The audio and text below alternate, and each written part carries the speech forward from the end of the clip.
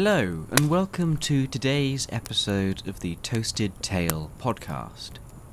For those of you who listen to this show regularly, we have a mix of different subjects that we cover and delve deeply into.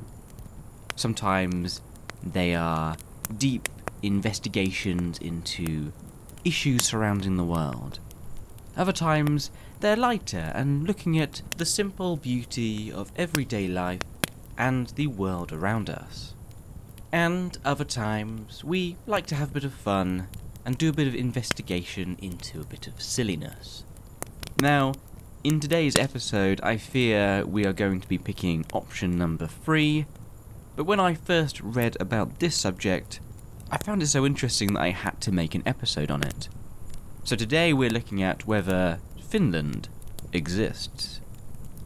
And to give you a bit of an understanding about Finland itself, it is indeed a Nordic country in Scandinavia.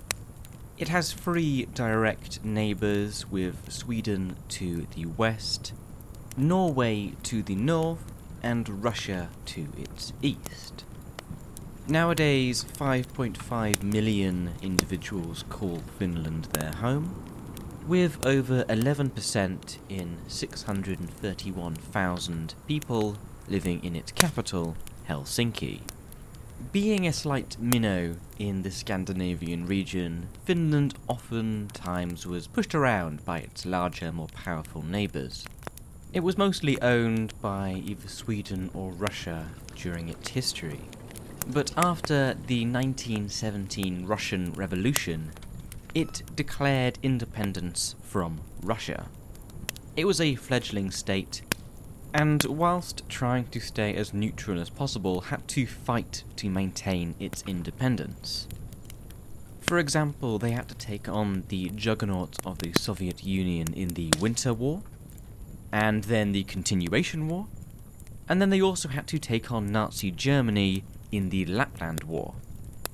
Now, after years of fighting, they did lose certain parts of their territory, but significantly were able to maintain their independence. They were still a largely agrarian country after World War II, but they rapidly industrialized and developed into an advanced economy, which allowed them to, while basing all of this on the Nordic model, build an extensive welfare state and resulted in widespread prosperity and high per capita income for all its people.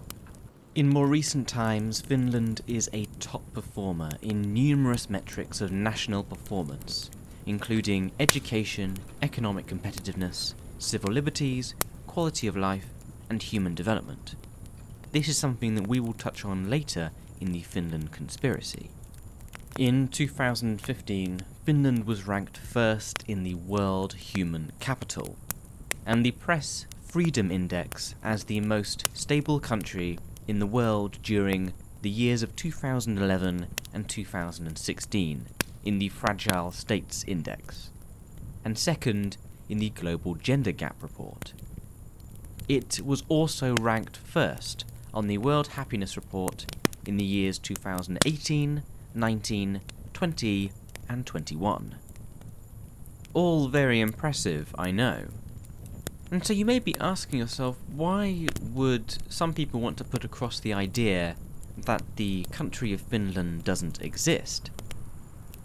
Now, whilst I do not in any way subscribe to this conspiracy theory, I do find it interesting how some people in the world can justify these types of thoughts, and rationalize them so strongly, not only to believe them themselves, but also try to convert others to their way of thinking also.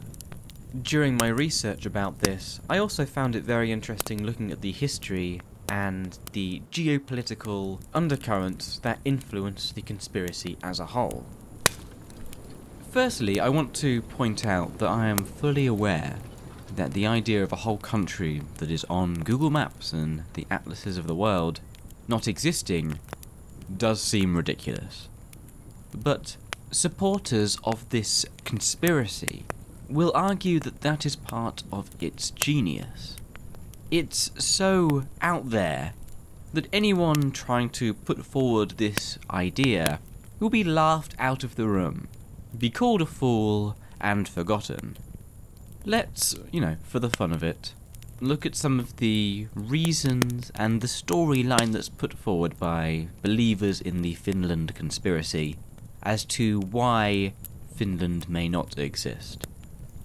Now, the roots of this idea are laid in the complicated relationship between the nations that typically make up the West, Russia, and Japan.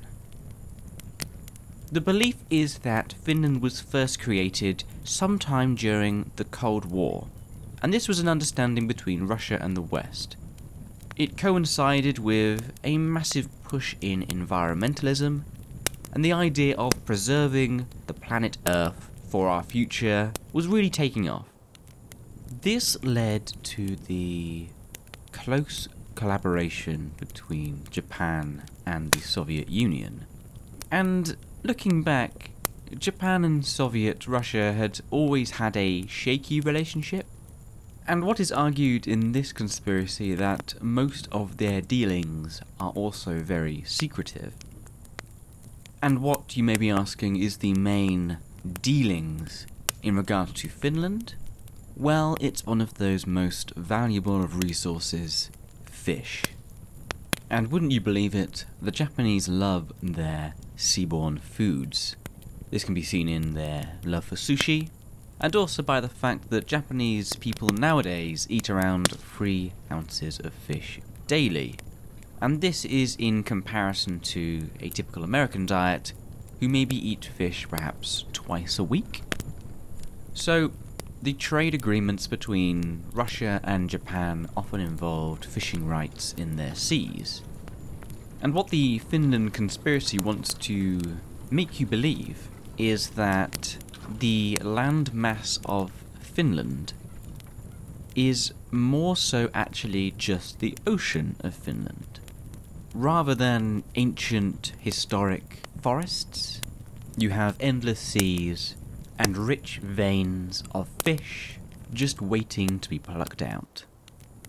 Supporters of the Finland conspiracy point to a number of interesting moments in the relationship of both countries that raises questions.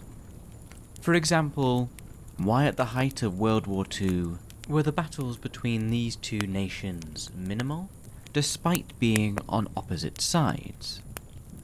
Why did Japan sign a peace treaty with Russia in 1941, just months before their allies Germany went to war with Russia? Why were relations between Japan and Russia always positive throughout the Cold War, despite the major geopolitical differences between the countries, plus their close geographical positions that would make you feel like tension would easily be caused? Now, I think that going into a deep dive of the interrelationships between the two countries is maybe a subject for another podcast episode, as I don't think going into it now would really help us understand the ins and outs of the conspiracy at hand. I did want to point out some of the major questions the conspiracy theorist may think of, though, as I believe there is value in hearing where their thoughts are on this issue. Now, the answer that the Finland conspiracy theorists have is about the shared asset that interests both parties, being Finland. The Japanese would be able to fish in the region of ocean between Sweden and Russia, without the worry for any environmental repercussions. After all, nobody's going to expect fishing regulations to be broken in a place where there should be a landmass. In return for this, Russia would get a percentage of the fish that they would be able to then distribute among their population. Now, if you believe what the creators of this conspiracy are saying, then you will also be buying into the real reason that the largest railway in the world was constructed for. the Trans-Siberian Railway, which connects the western side of Russia to its east, and was opened in 1904, according to the Finland conspiracy, was built in preparation for the constant flow of fish being caught in the Finland Sea, being brought through Russia, distributing to its people, and then ending up being transported across the sea for its final destination, Japan. Another piece of killer evidence that the conspiracy theorists throw at you is the curious case of Nokia, one of the biggest Finnish companies, and has its largest exporter as the country of Japan. Now, this may seem believable. It's a technology company, and the Japanese people and nation love their gadgets and technology. But the Finnish conspiracy would have you believe that not many Japanese people have Nokia products, and what is mainly in these Nokia boxes is fish. The supporters of this conspiracy also cover a few other major questions they often get bombarded with. Number one, what about the Finnish people, some of who may eventually listen to this podcast someday? Where are you in this web of lies?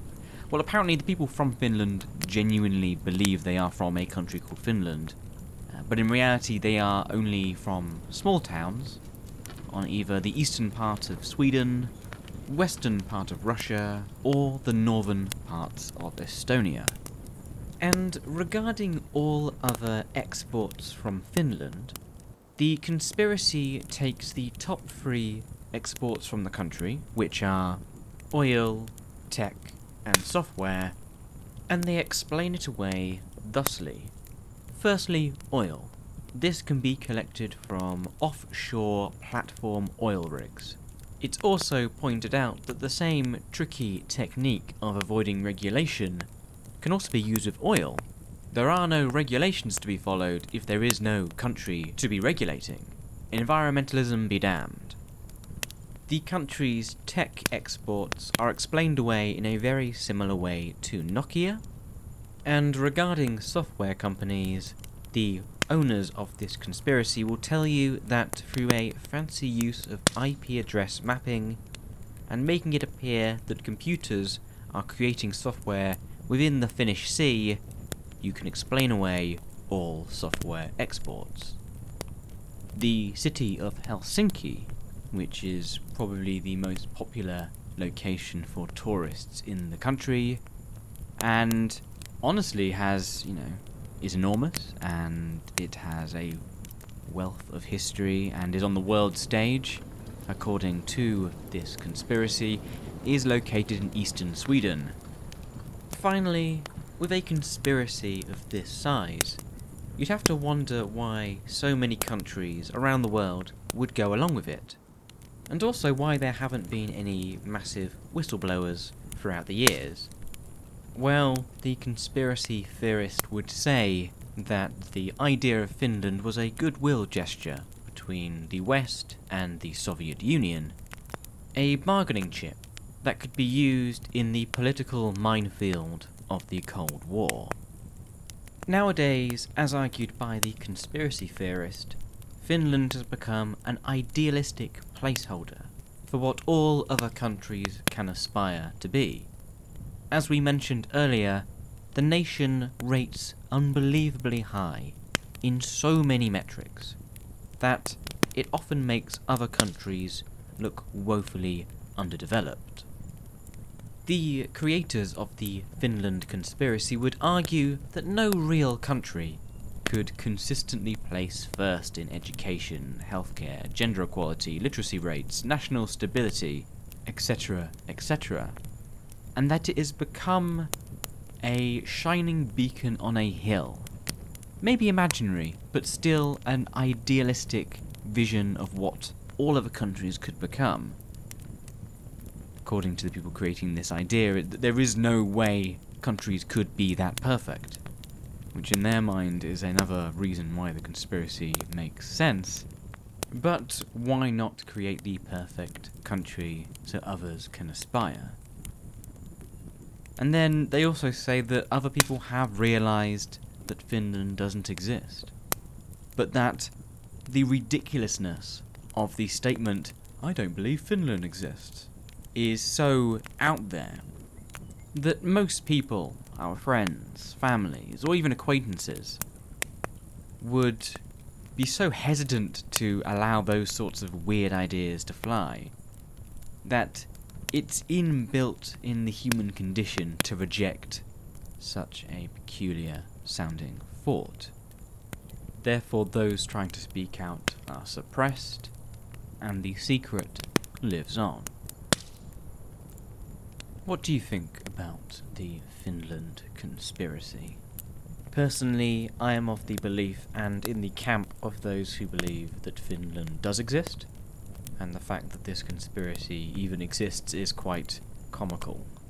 But I think it's interesting how humans are able to wrap their heads around the unwrappable and attach their beliefs and reputations to ideas so peculiar. I want to thank you though for listening to today's episode of the Toasted Tale podcast. It was interesting to finally have a bit of a deeper look into this conspiracy that I had heard about many years ago but really not paid it too much mind since. I hope you learned something, enjoyed yourself, and had a good time around the fireside for today's episode. If you did enjoy the show and want to help support the Toasted Tale podcast further, then the best way is to follow and subscribe to the channel on whichever platform you get your podcasts from. You can also get in touch. My handle for Twitter and Facebook is @podcasttale. It's there where I post all new episodes and also where I post anything that I find interesting. @podcasttale for more. Thank you so much again for listening to today's episode. I wish you all the best in all you attempt. I will speak to you all again soon for another Toasted Tale by the Fireside.